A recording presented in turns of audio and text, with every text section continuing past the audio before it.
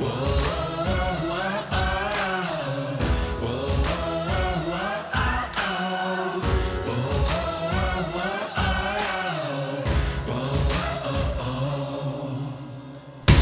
listening to the Revenge of the Birds podcast, part of the SB Nation Podcast Network, hosted by Blake Murphy 7 and Johnny Touchdown, all about your Arizona Cardinals.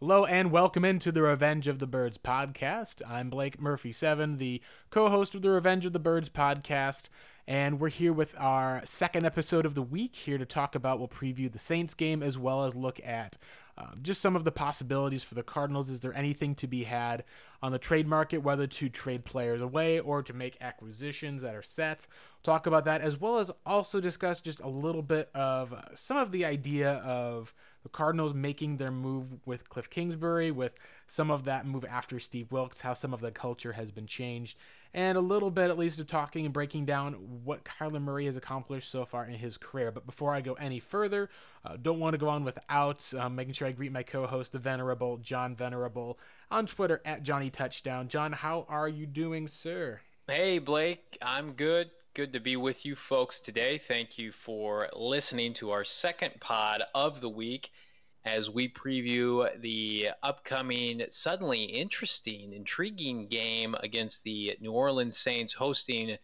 the Arizona Cardinals, a battle between two teams with non-losing records. How many weeks we can say that, I'm not sure, but we're going to pub that up this week. The Cardinals go in to New Orleans 500 for the first time in 2+ seasons, which is goodness, that's saying a lot. I don't think they've been above 500 since 2016. So I'm excited. Yeah. I'm hoping for a competitive game and let the chips fall where they may. But yeah, Kyler Murray in a dome, sign me up, Blake. Yeah, it's good to be able to look at what this game means for the Cardinals at this point. Now that they're 3-3-1, you're talking about an awesome measuring stick for the team, because the Saints are one of the NFL's elite teams right now. They, I believe, have only, one loss on the season. They're only ranked behind the San Francisco 49ers. They've also played some tougher teams and have not missed a beat without Drew Brees, who is looking to practice this week. He said he's eyeing a Week 8 return.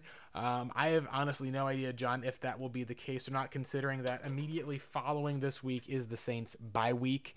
That to me would indicate that there's a, maybe you could almost even argue, better chance of having him rest for an extra 2 weeks versus 1. But hey, I'm not the coach, and if Brees is good to go, then that's just going to be another measuring stick for this team, because you can't hit all of the lucky breaks, I guess.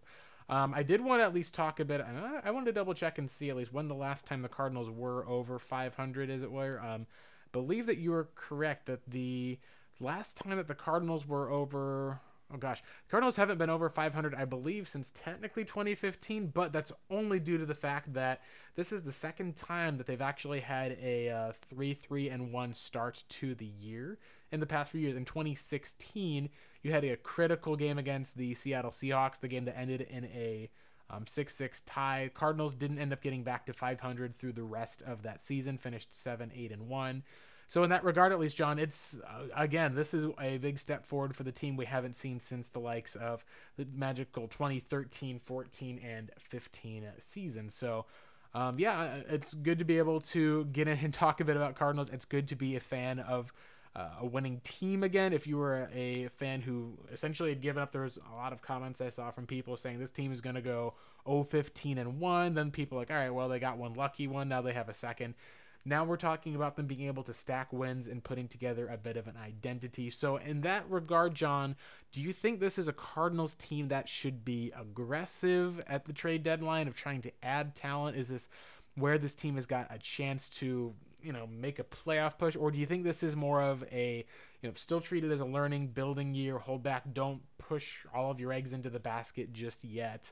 I would probably lean with the latter, especially considering just who they're playing in the division right now. We haven't even gotten to the divisional games, and you had kind of a slow start to the year would seem to indicate that. I don't think that they're there just yet, but what are your thoughts on that, John? Yeah, I think I'm with you to an extent, Blake. I think that, if the market doesn't get too skewed, and I think we've seen it get skewed with the receiver price, second for Mohamed Sanu, a third and a fourth for Emmanuel Sanders. If the Cardinals are targeting and able to find a player that can add to some depth on the team that they can look at beyond 2019, I think, go for it. If you've got a sense of urgency to add maybe another corner or a defensive lineman or even an inside backer, do that. But I think that I'm with you, Blake. Do not give up premium draft capital by any means to think that you have any kind of aspirations to make the postseason. Unfortunately, it's not going to happen this year.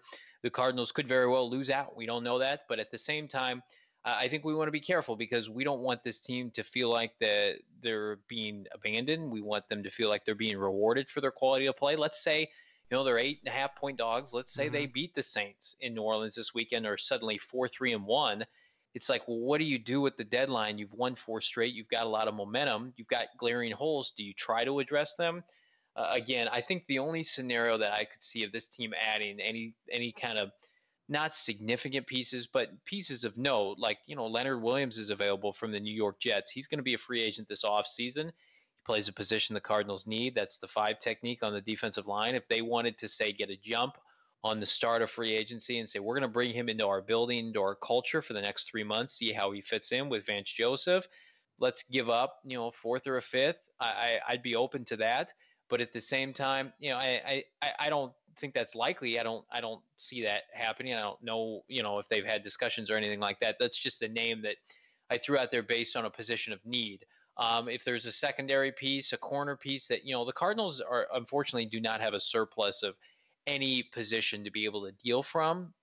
And so without making them significantly worse. So again, I think that we should just be thankful for the quality football that we've seen really over the course of the entire season, even when they were losing games outside of really the Seattle game. They had really put together, quality outings where you were entertained and engaged well into the 4th quarter.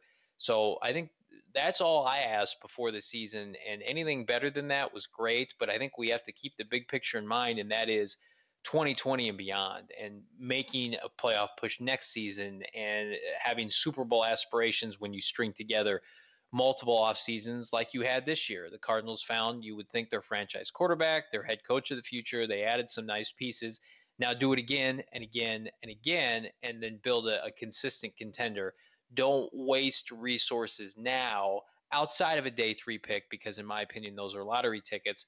Don't waste resources now being short-sighted when you know very well, goodness, it's going to be tough to overtake any 3 of those teams in your division. San Francisco hasn't even lost yet. So it would get me excited for sure. I love the trade wins. I love the activity in the NFL. I'm glad it's a part of the landscape where for so long, if you've been a fan as long as we have, it was in an active period, and they've really kind of surpassed even like Major League Baseball now. And so it's great for the sport. I think the Cardinals will play a role at some point in the coming years. Keim has been close to deals in years prior. He tried for a pass rusher in 2015, couldn't get one. So I think that just wrong team, wrong year, check back in 2020 at the deadline.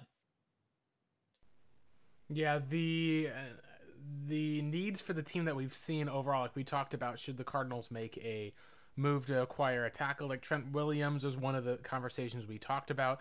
Credit the Cardinals staff and also credit DJ Humphries. His grade obviously improved. I believe he had a pass blocking grade in this game of 88 or so, which on a 100-point scale is very impressive. Unbelievable, Blake. It's Unreal. almost borderline elite now. I don't know if that's just a testament to what was going against him. Sometimes you always look at that, maybe the fact that it was in the rain, but there's been enough of this progress stepping forward that maybe this is potentially turning the corner at his part of the career. There's still obviously concerns about the overall long-term health. I mean, they were resting him obviously through times in camp, and he's never been on the injury report or has been nicked up, at least to his credit, so hopefully that is the case. I know you and I have talked about the belief that the Cardinals would probably be much, much more likely to extend DJ Humphries, and or at least in looking at a short-term sort of deal versus letting him walk, just out of perhaps the need of the situation and also out of just the, I guess you could say, the desire to want to hit on a first-round pick, at least for the future. Right.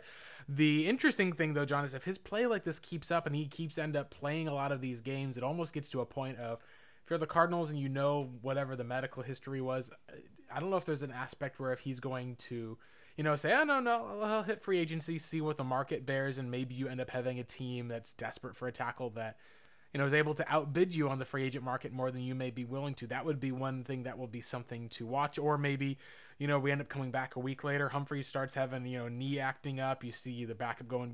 We really don't know at this point, and that's what's nice is that we at least have a full season to be able to figure this out. And for me, in that regard, I don't think there's a desperation type of player where you're going to need where you may talk about like if Kyler Murray is going to be like ruined like a quarterback if this certain player is not addressed for the Cardinals.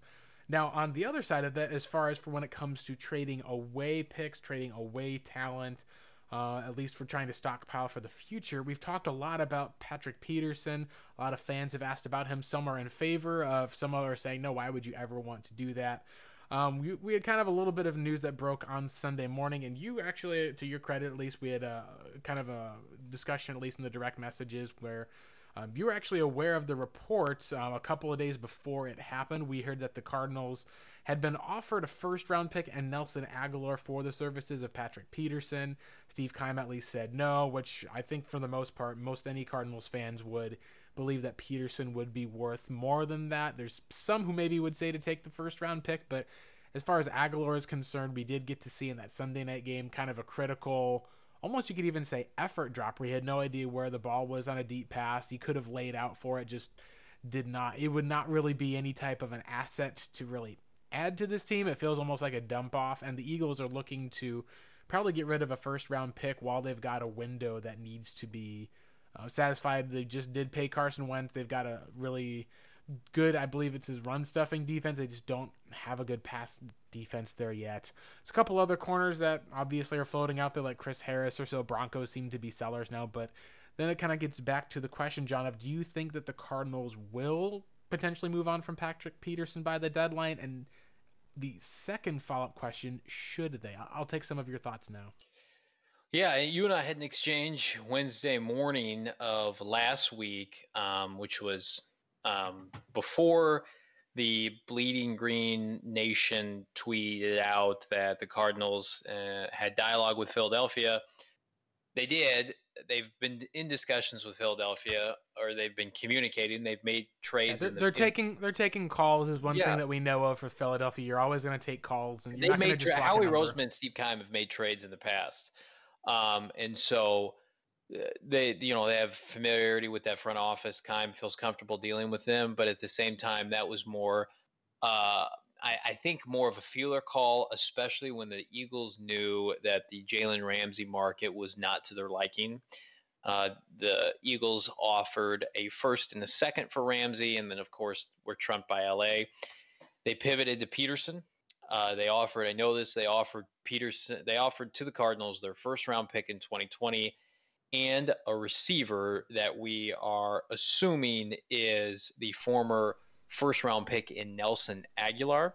I was told it was just a blanket statement of a first and a receiver, and you and I, Blake, put the dots together. That it had to be him, and Aguilar, very much a throwaway pick because he's a free agent at the end of the year, and then you saw his effort against Dallas on Sunday night, so really kind of torpedoed any value he had.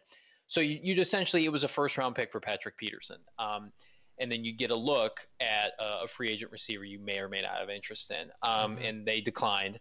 And then they have, I don't know if they've had any continued dialogue. I do know that the Cardinals probably now, with the positive momentum of this team, now that could change Sunday against New Orleans, but really Peterson coming back, playing well against the Giants, having a critical sack, forced fumble to basically seal the game for them, and kind of reinvigorating the swagger the defense needed. I don't think they're going to deal him. I think the time to deal him was last offseason, the beginning of this year, but then the suspension happened, and that kind of skewed his market to some degree.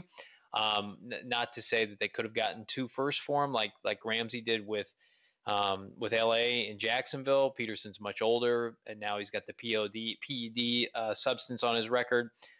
What I will tell you is that he's going to be around until the end of his contract, and then they're going to play it by ear. I do think probably they end up getting something done as in terms of an extension now, because the team, we talk about it all the time, Blake, they have low self-esteem and seeing star players that they've, molded go and have success elsewhere. Anquan Bolden comes to mind, now Calais Campbell. they know Peterson's probably headed to the Hall of Fame, and they want him to be a Cardinal for life. Yeah, And and you with the got to way see that life without Patrick Peterson. You get one absolutely game with great him point. back with the Giants, and suddenly you're like, oh boy, we really missed you. And that was even what Steve Keim, the joke that they've had, at least. It's almost kind of like the baby comeback, the type of Well, the longing, at least, because you got to see what the impact he made. and And a it's also difference. an aspect of, he's going to be around for a few more years playing at a high level. You'd prefer it to be with you, and that's part of where the only case where you would move on ultimately is if Peterson was unhappy with the situation, decided he wanted to move on from the Right. team Like that you last dealt, year and that's he demanded a trade, and then I was just about to say like Jalen Ramsey was holding the Jags hostage, was like uh basically telling them I can't play, I'm injured, but they knew he wasn't and was sitting mhm. out games and was faking an injury and suddenly came back and was traded to LA and forced their hand. Peterson hasn't done that to the Cardinals. He's older. He got the PED suspension. And also, I think you just made a great point, but like he demanded that trade last year when they had hit rock bottom. They're playing better now. You would think this offseason, barring something unforeseen, this team is going to be picked by a lot of folks as the team on the rise, like the San Francisco of last year or this year, or whatever, the team that turns it around and gets their mojo going again. If you pay Peterson what the market dictates, he's going to stay in Phoenix. They're not a dumpster fire. They're not Washington. They're not Miami. They're rebuilding kind of on the fly with an entertaining fashion with Kingsbury and Murray. So the landscape of this team probably has earned his respect. I'm sure Murray has. I'm sure he's impressed like we all are with Kyler Murray. So completely different scenario. I was just pro trading Peterson last year when you could have gotten probably 2 first-round picks, max value for him when the team was clearly at rock bottom. Now you're digging yourself out of that to some degree, and Keim said it best. He's like, "Why am I trading away one of my best players in the peak of his career if we're going to try to win?" And that's I don't know how you feel about that, Blake. That's something I can't argue with right now with the way the team's playing. Yeah, there's positive emotion that comes when you're able to see a team win like that. There may be negatives. Obviously, things can change. We've seen it happen. The standout thing that you look at, obviously, is that you look at the talent. That's the case of Peterson. You look at the fact that the Cardinals, between him and Chandler Jones on defense, do have at least a window of some of these star players. And there's going to be probably some regret of seeing Calais Campbell and Tony Jefferson walk away, as something that we also discussed last week. I don't see there being, honestly, a true negative, even if you were going to argue. And let's say that, assuming the Cardinals decide to say yes, they trade away, get Nelson Aguilar on a first-round pick, you're still talking about essentially being able to invest into the team's future, having a guy in Byron Murphy, whatever identity you'd want to build. I think that you're at least confident enough that your main foundational pieces are in place, that if you have to, give away one foundation of the house to try to see if you can add another one, I think that you're okay with it. Now, it still is obviously having to take a risk, and part of what I think the case is going to be with Peterson is he's always going to be questioned or brought up in trade discussions until the point the Cardinals can sign him to an extension. Then you're going to be looking at him as the same way people view Jadeveon Clowney, where he was under the franchise tag eventually, was not really in talks as far as a long-term deal. That'll be one of the stories, I think, of the offseason, but you're not seeing it. Again, like we said, the question was, hey, is Peterson going to come back and play his hardest like he's playing for a new deal? Is he going to, we're going to work him back into the defense, I should say, slowly. He won't play maybe this week against the Giants in the rain, and then you turn it into another Jalen Ramsey situation. We have not seen that yet, and I do think part of it that I want to tap on, John, is the trust and faith that's in this team and this coaching staff that I believe was missing from the previous one. We had some comments, at least, that came out from post-game with Patrick Peterson, where they asked him about what he was looking forward to with his team and defense, and kind of saying without saying, he said, I'm going to kind of leave it at that, but I really am happy to be back to playing some of the press man coverage that I was doing previously, which essentially, obviously, is a shot at Steve Wilks without, you throw him under the front bus of the tire versus, run over him 4 or 5 times like you had the opportunity to. But it still shows that he was not a big fan of Wilks. We were able to see a lot of that, obviously, with the trade request from last year. He just did not want to be a part of that defense. And some of that makes sense because Wilks was the head coach. He was the essentially direction and identity of that team moving forward. So in that essence, it's not like you can just fire the defensive coordinator and move on. He was having a problem with where the Cardinals were fundamentally. I don't know if that alone is what contributed to Steve Wilks being let go, but I think that it was kind of the capstone of that was the this is kind of it for him moment when he had lost in some games of the team, but had lost their star player. That was over. There hasn't been really anything that we've seen that has been like, oh yeah, I'm a Cardinal for life or pushing that. He's going to have some negotiations, but so yeah. So I think that the one of the things that we went back and wanted to talk about also was just going back through an old AQ Shipley interview with the was the punter at least said for the Colts, Pat McAfee. He had AQ Shipley on, and we were talking about Kingsbury. About this was early into Kingsbury's career. This was just recently after they drafted Kyler Murray. And what he talked about, they said it was like, "Hey, what's your opinion of this guy of Cliff versus the others?" And he said, "Yeah, I just not a catchphrase guy. Like I just don't really like the guys who are about like the catchphrases. And then you go out there and it's just you just don't really know what you're doing." He said Cliff just kind of came in, was treating everyone like adults, and he's very devoted. Said, "Hey, here's what we're gonna do. We're gonna go out and get it done." Essentially, we're proving it one way or the other. And so to me, John, it just brought up kind of some of that discussion. Like you look at the news John Gambadoro broke this week. I had an article, a lot of people comments, a lot of discussion on it, of the team potentially moving on from Josh Rosen regardless, which was interesting. They were targeting a guy like Daniel Jones, which was interesting to me, which it's like that was only in a case of, hey, let's say that someone offers us 3 first-round picks and we're not going to end up taking Kyler Murray. We don't have that decided yet. We're going to move back in the draft. It's kind of you prepare for almost every scenario just because you're not sure. You may have, you never know if some team, like let's say, decides to offer you the moon where you just can't say no.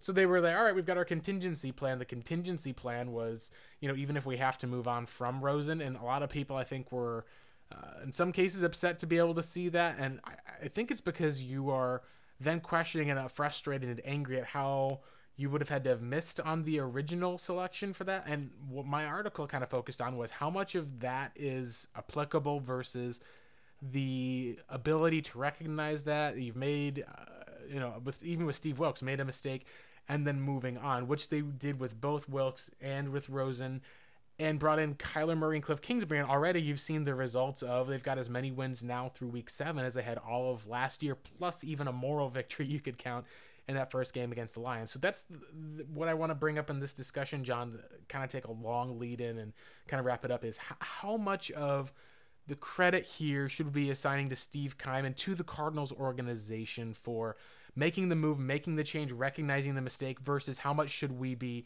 flaying them for essentially making the original mistake in the first place? What are some of your thoughts, at least, on that dichotomy? Well, I think we filleted them enough for that original mistake with how they identified Rosen, but not really, because we knew they loved Baker Mayfield and Josh Allen, and then felt pressured to trade up and get Rosen just to take one after missing on Mahomes and Watson the year before, and then butchering Rosen's development, essentially giving what we thought, giving Rosen away for a late second round pick.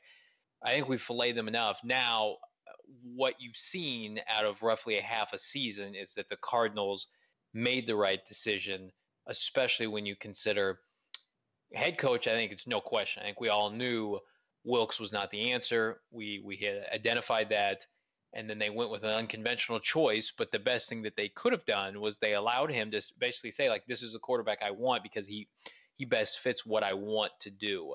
And you're seeing that come to fruition. Right. And Keim deserves all the credit for that. I mean, he had conversations with Kingsbury back in December of last year, and it was clear that Kingsbury, once he was brought in, made it adamant that if we're gonna maximize what I want to do, and I'm gonna get the most out of this unit, and it's coming to fruition now, despite just any kind of quality talent at multiple positions. If I'm going to do what I need to do in year one and moving forward, if we're going to be able to compete with the likes of Sean McVay and Kyle Shanahan and Russell Wilson, I need Kyler Murray. And that you're always going to be handicapped to some extent with a quarterback that's not Kyler Murray, aka Josh Rosen. I always thought, you can tailor your offense around Rosen and it can be successful. And that's true. And that was probably my biggest frustration with the process with Kingsbury is like, you're this quarterback guru, just coach him up, coach him up. But, I wasn't seeing the big Right. picture at the time. That was, in fact, if you want to be able to have, number one, immediate success, sustained success, and you have Super Bowl aspirations, and you need a player that can elevate this roster immediately, and that's what Murray has done. So Yeah. I You don't want to get caught into a spot like you're talking about a team like we saw this with the Bears just this year where they've built everything around Mitchell Trubisky and he's just been letting them down. You also take a he look had the at one good season where you felt like he was elevated by his head coach. Not exactly. sustainable. Whereas you want a player first overall, and that was the biggest thing with Rosen, Blake. We had always talked about where we thought he could be a good NFL quarterback, but he needed the pieces, right? Right. Murray doesn't need the pieces if he's got. Yeah, exactly. Yeah, and Rosen for his for what it was worth, the 3 steps that he needed to take a step forward and that we saw was just mentally being able to speed up the process. He just struggled to recognize the blitz. For that, it was slow, as well as being able to make plays out of structure. He did improve some that we saw throughout the just throughout the rest of the season and later aspects, but it was also just the aspect of being able to, I guess, by time in the pocket, being able to make plays and also being able to have full mastery of the offense in being able to make the throws and avoid turnovers. There was a lot of elements that in order to kind of achieve that step forward for the Cardinals, Josh had to take a lot of steps to get there first before you could consider him, a good to average quarterback. And as a result of what the Cardinals have done without changing their offense much, Murray's play has been able to elevate a lot of the guys around him to where you don't have a number 1 wide receiver on this team. You've been missing Christian Kirk the last few weeks. You were missing David Johnson this last week. And still you're able to essentially be able to go on the road and get a well-earned and well-deserved win. So I think that yeah, exactly. Yeah. And I think that you're right that we should look at this team and say, hey, like, let's give the Cardinals the credit. Now, as far as when it comes to the rest of the other decisions, at least, that's kind of where I'll leave that up to you. How much as far as do we have to give the credit versus, hey, let's move to an aspect of wondering where do we have to go moving forward as far as if it's 2020, 2021. We even had some of that discussion around week 4. Has any of that, do you think, changed for the Cardinals? Because for me, unless the team, I think, takes if it stays the same where it's consistent, you end up in kind of maybe that 6 to 10 win range, or if it takes a huge step forward, things are area. But how much of that is dependent, do you think, on the GM with what they're having, and how much of it honestly should be at this point for the most part? Because there's still been, I think, some disappointments that some fans may have with this team. I feel overall encouraged by what I've seen, and as I said, I feel overall encouraged by where they've been for the most part. So, and I hope that other fans who are following this team are as well. If you're disappointed with this team, you must be either a converted Sooner fan that just wants to follow Murray, or you are a first-year Arizona Cardinal fan that think they've had immaculate success over the course of their history. Or you're Steve Wilkes and really wanted to have more of those defensive games or something. I guess I don't know. They were one of the worst teams in pro football history last year. One of the worst offenses of the last 40 years, statistically, according to Football Outsiders.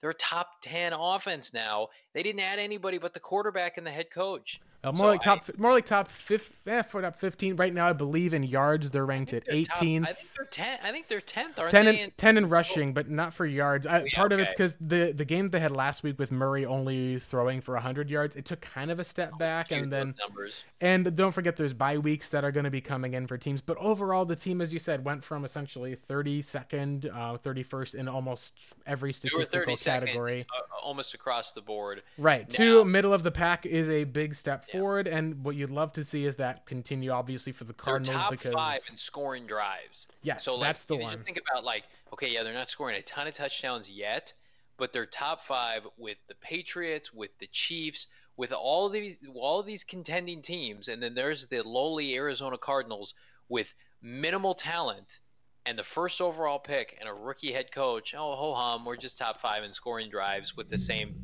pieces as last year. I mean, that is, in my opinion, that's incredible. And they're slowly creeping up in points per game, yards per game. Obviously, they're a top 10 rushing team now, which is unbelievable. So I just think everybody who is, for whatever reason, nitpicking or disappointed, I mean, if the Cardinals had won 3 games this year, that's an improvement just based off their statistics alone. If they somehow, Blake, get to, I think the goal should be, and you may feel differently based on the last 3 weeks, but the goal should be non-double digit losses to end the season. So best case, I think the best case is six. It would be 6-8-1. So essentially, if you include that tie as a default win, you're going to go 7-9.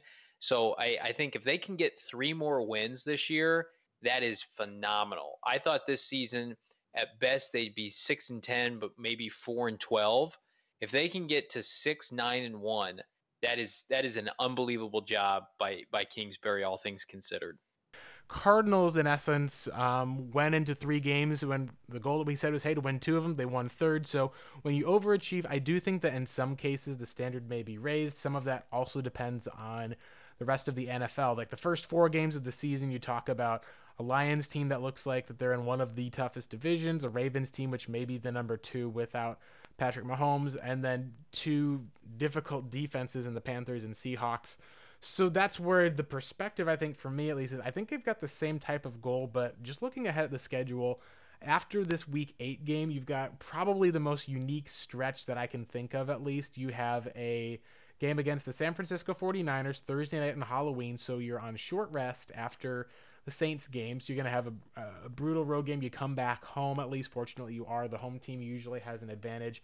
The Niners, I believe at least, are going to be coming off of a game for the Panthers, and then they're also going to be, I believe, playing you're the next team that they'll play. So you're going to have a brutal game against a tough defense for both teams, and then come in on Thursday night. And then you really start a fascinating kind of a little, I guess you could say, NFC West and out of division crawl where you'll play the Bruce Arians led Bucks, which has had trouble all over their defense, and Jameis Winston's had quite a few turnovers. You'll be there on the road. That's kind of an 11 a.m. start. And you're back again against the 49ers before your bye week. So this is going to be kind of the most interesting stretch of the season, John, because there's a scenario where I could see that you could go, I think if you could go 2-2, that would be excellent because you're talking about the 2 top teams in the NFC in 3 games. And then there's a fourth against it, kind of almost even a Bruce Arians revenge game that's a road game for you. So that's where you're going to have, this is one of the interesting stretches of the season where if you can go 2-2, then it's a huge step forward. Obviously, it depends on if are you beating the Saints? Are you with Teddy Bridgewater? Is that where you can kind of sneak a win on maybe call it a trap game? Are you stealing one from the Niners? And then the Buccaneers game is going to be one where that will kind of test the mettle, I think, of the team for, are they really going to be moved out of the bad teams list? Or are we talking about, they moved out of the top 5, they're beating some of the worst teams, but they're more of a, 7-12 ranked team at least. They're not able to get past some of those tougher teams. So for me, my expectations that I have, at least for the most part, is I think that if you can do the same thing you said, kind of focus on kind of that 6-8-1. But some of those games now stand out. You look at the Browns game with how much they've struggled. You feel like, okay, if they can beat these 3 teams, I feel like they should be able to, contend against that team in Week 15, especially if it's a last home game of the year. Previous week in Week 14, we're hoping that the Steelers game is against a backup quarterback. It should be. Hoping that's a win. And then the Rams, you're hoping that you can kind of steal one from the Rams this year with how they've just not looked like the same team. There's been issues that they've had. Maybe they've upgraded where suddenly things turn around, but you've just seen a lot of issues with Jared Goff in that passing game. And again, you'd love to see them be competitive. I don't know if you're going to demand a win, but you'd love to see them be competitive against the Seattle Seahawks on the road like they've been the last few years, just to kind of keep that Cardinal tradition going. You don't want to see them suddenly lose and take a step back in that area. So I think my expectations, John, for the most part, if you look at that, that's counting about 4 more wins for the season, not just 3. So that's where you are talking about a 7-win season or so. And if that's Would the be case, unbelievable. then so be it. As far as many people were predicting this to be, the second worst team in the league, go about 3 to 4, maybe 5 wins at most, you would obviously be going over what the projected win total was for the team. I saw mock drafts before the season having the Cardinals, multiple mock drafts from like legitimate national media outlets, picking the Cardinals to have the first pick again and comparing them to the Browns of a couple seasons ago when they had like consecutive first overall picks. Like Yeah, no, that's a no, guys. That's a no. that's how bad they thought this team would be. Miami is that bad. The Cardinals are not. The Cardinals are going to be picking somewhere potentially in the teens which is crazy. But At least for now, before they play some of this schedule, like they went from 12th to 17th, like 5 spots in like one game because there's yeah, such a small sample size. that's And nuts. Here's what I will say, Blake.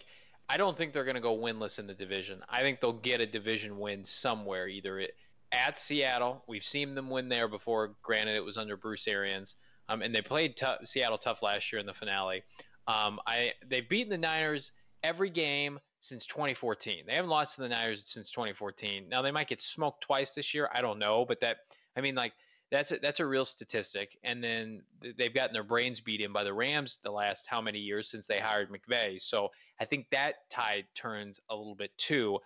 So I think they get at least one in division victory, and then like you mentioned, if they can just if they can beat maybe at Tampa and maybe the Browns at home, there's your 3 wins to avoid double-digit losses. That seems awfully doable, considering that this team is now since the I believe since the Seahawks game where they put a season low 10 points on the board, where they looked really out of sync for the only time this season.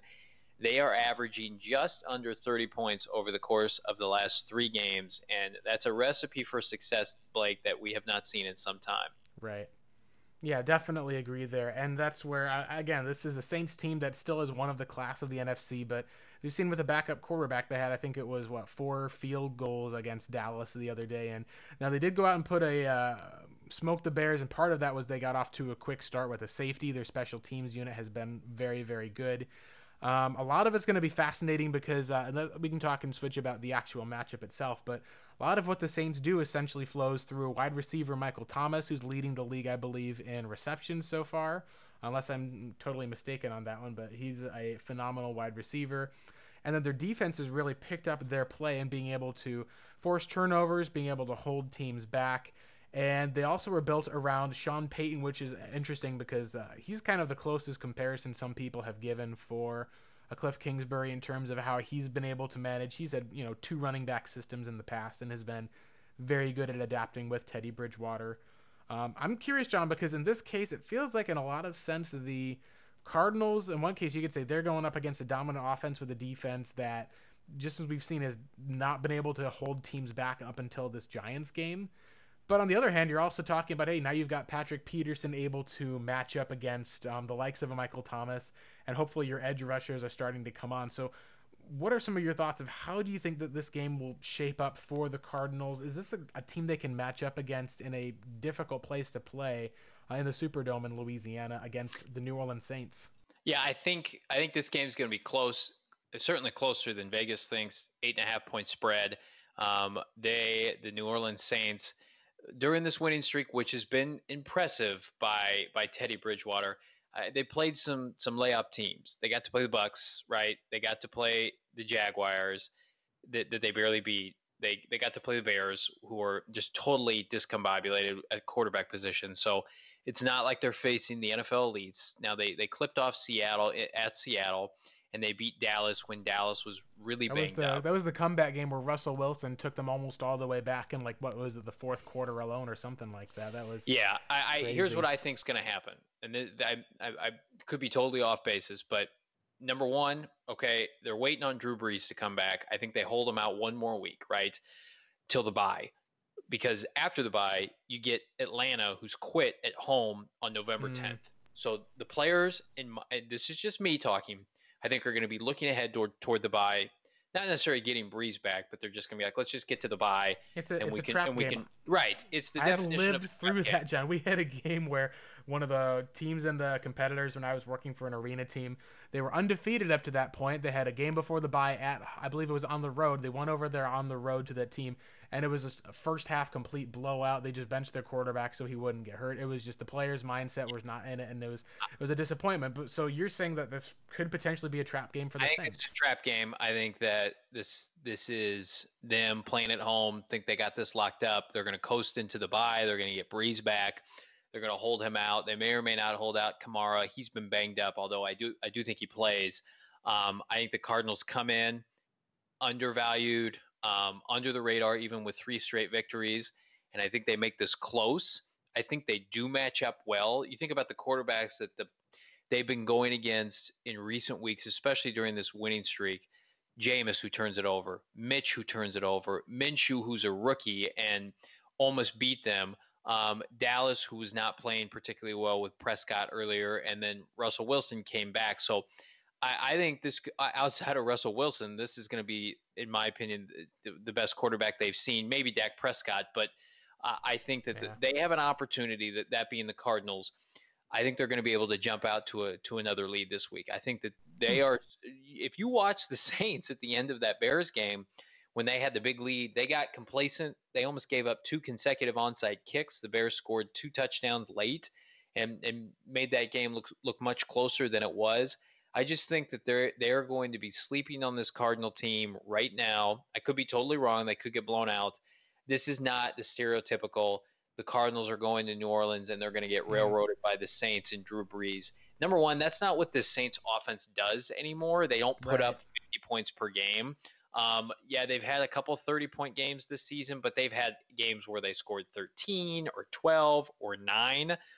So I think it's going to be somewhere in between there. I think that the Cardinals, they may hold them under 30, but I do Mm. think the Cardinals are going to get theirs in this game, and I think it's going to be relatively close.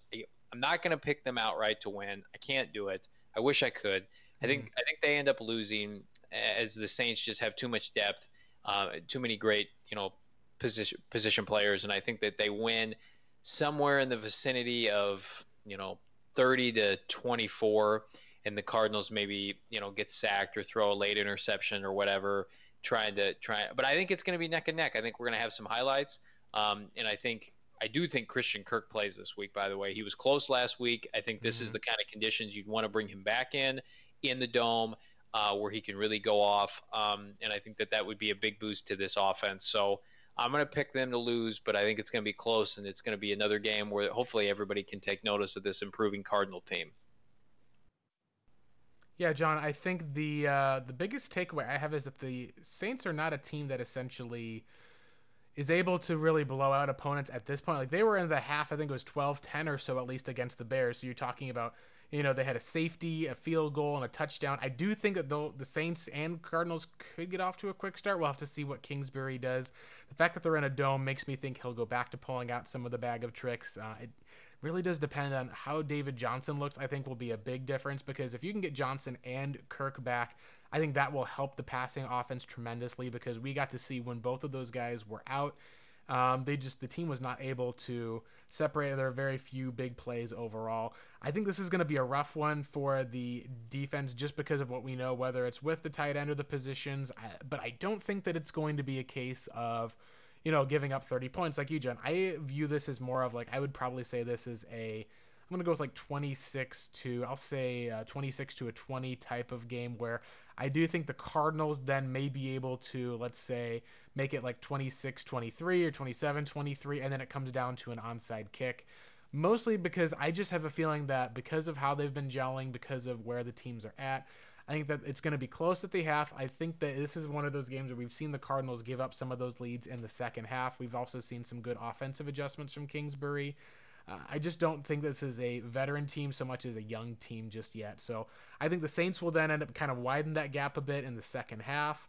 And I think then it's going now. Obviously, I could be wrong here. Maybe this is a team where the Cardinals end up being a trap game, and they're the ones who have it 26-23 and gain confidence. But I just think there's too many weapons to hold everything back with that, and I think the offense is just not quite where it needs to be, especially if David Johnson's out for another week. So we'll see what happens there. I would think that this would be a game where it'll be a hard fought game. I still also, like you, do see the Cardinals losing. And I'm very curious, though, to see if they do end up matching up and playing well with the Saints, if it's a close game, or if it even turns into a. I can't really say that it'll be a shootout for the most part. I would love to see that, but that is the only other thing I could possibly see for this team is maybe you end up getting closer to the 30-point margin and you're able to keep it close. That will then at least be able to show you, hey, maybe this team we're going to go into a nationally televised game against the Niners. That's going to be a huge test. This is kind of your warm-up game against a really good defense, I think, before people get to finally get back in and check in with these Cardinals and see what they're all about. Yeah, and I think it's a good it's good that the Cardinals were able to play the softer part of their schedule and rack up some wins and increase, hopefully, their confidence before going into this tougher stretch. I imagine how hard it would have been to open the season with this slew of games coming up, and you really haven't been able to find your footing. They're playing their best football right now, and now you get a chance to test it against the NFL elite, and see where you stack up for not only this season but for the coming seasons. And so Right. it's setting up nicely for them to hopefully surprise the league. May not be on the win-loss sheet, but in terms of notching their fourth consecutive win. Yeah. But I will say, I am much more optimistic following Yeah, this four-game stretch. get that game to OT. If you can get the Saints to OT, then that's already almost a win in my book as far as the moral victory, just because of how good the Saints have been so far this season. It's hard to say because obviously at this point you would want to root for the team, and like we've said, if this is a trap game for the Saints, you should hopefully treat it as such. But this is one of the steps where it's nice to be able to be in a spot, John, where you've it's not that you've done everything that you set out to do. It's not that you've accomplished pretty much everything. Obviously, this is a team that's still at 500, but by being able to make a statement over the last few weeks, I think as long as you can ensure that you're, avoiding the blowout, then I think a lot of fans, at least, will for the most part be happy to be able to see the team continue to build on what they've already been doing over the past few weeks and over this past overall season, John. Absolutely, looking forward to it. Yep, me too as well. So we'll be back at least next week. We'll have to see. My guess is, for the most part, we haven't discussed it yet, but we'll see what we do as far as a quick show. Probably it'll be only one episode recapping the Saints game and then running right to a Niners preview will be most likely what will happen, just because it's such a short week. Then we'll have... Yeah, of course, exactly. Then there's going to be something where we'll kind of jump on for some of that. But then we've got a game against we got some fun stuff coming up, at least overall, throughout the bye week. We got some guests that should be able to join us, so that will be fun for some of that coverage. Just get a little bit outside of just the two of us normally talking will be fun. And for the most part, that should just about wrap it up for us on this episode. So you can follow us on Apple Podcasts, Google Play Podcasts, Spotify, TuneIn Radio as well.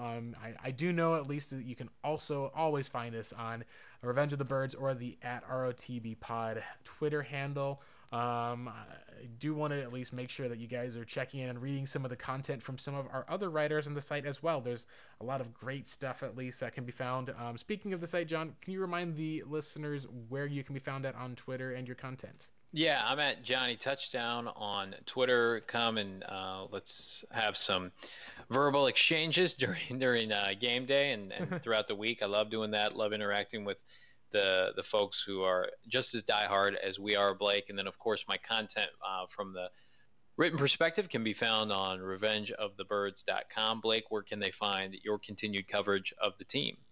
Yep, I'll be also on Revenge of the Birds, and my Twitter handle's @BlakeMurphy7. I'm kind of in the weird spot of there's been enough talk, at least with Johnny, where I think maybe I think it's just that your takes are just too fire sometimes, bro. There's people who are just like, whether it's like either blocking or other stuff. I know we mentioned the parody account once or twice or so.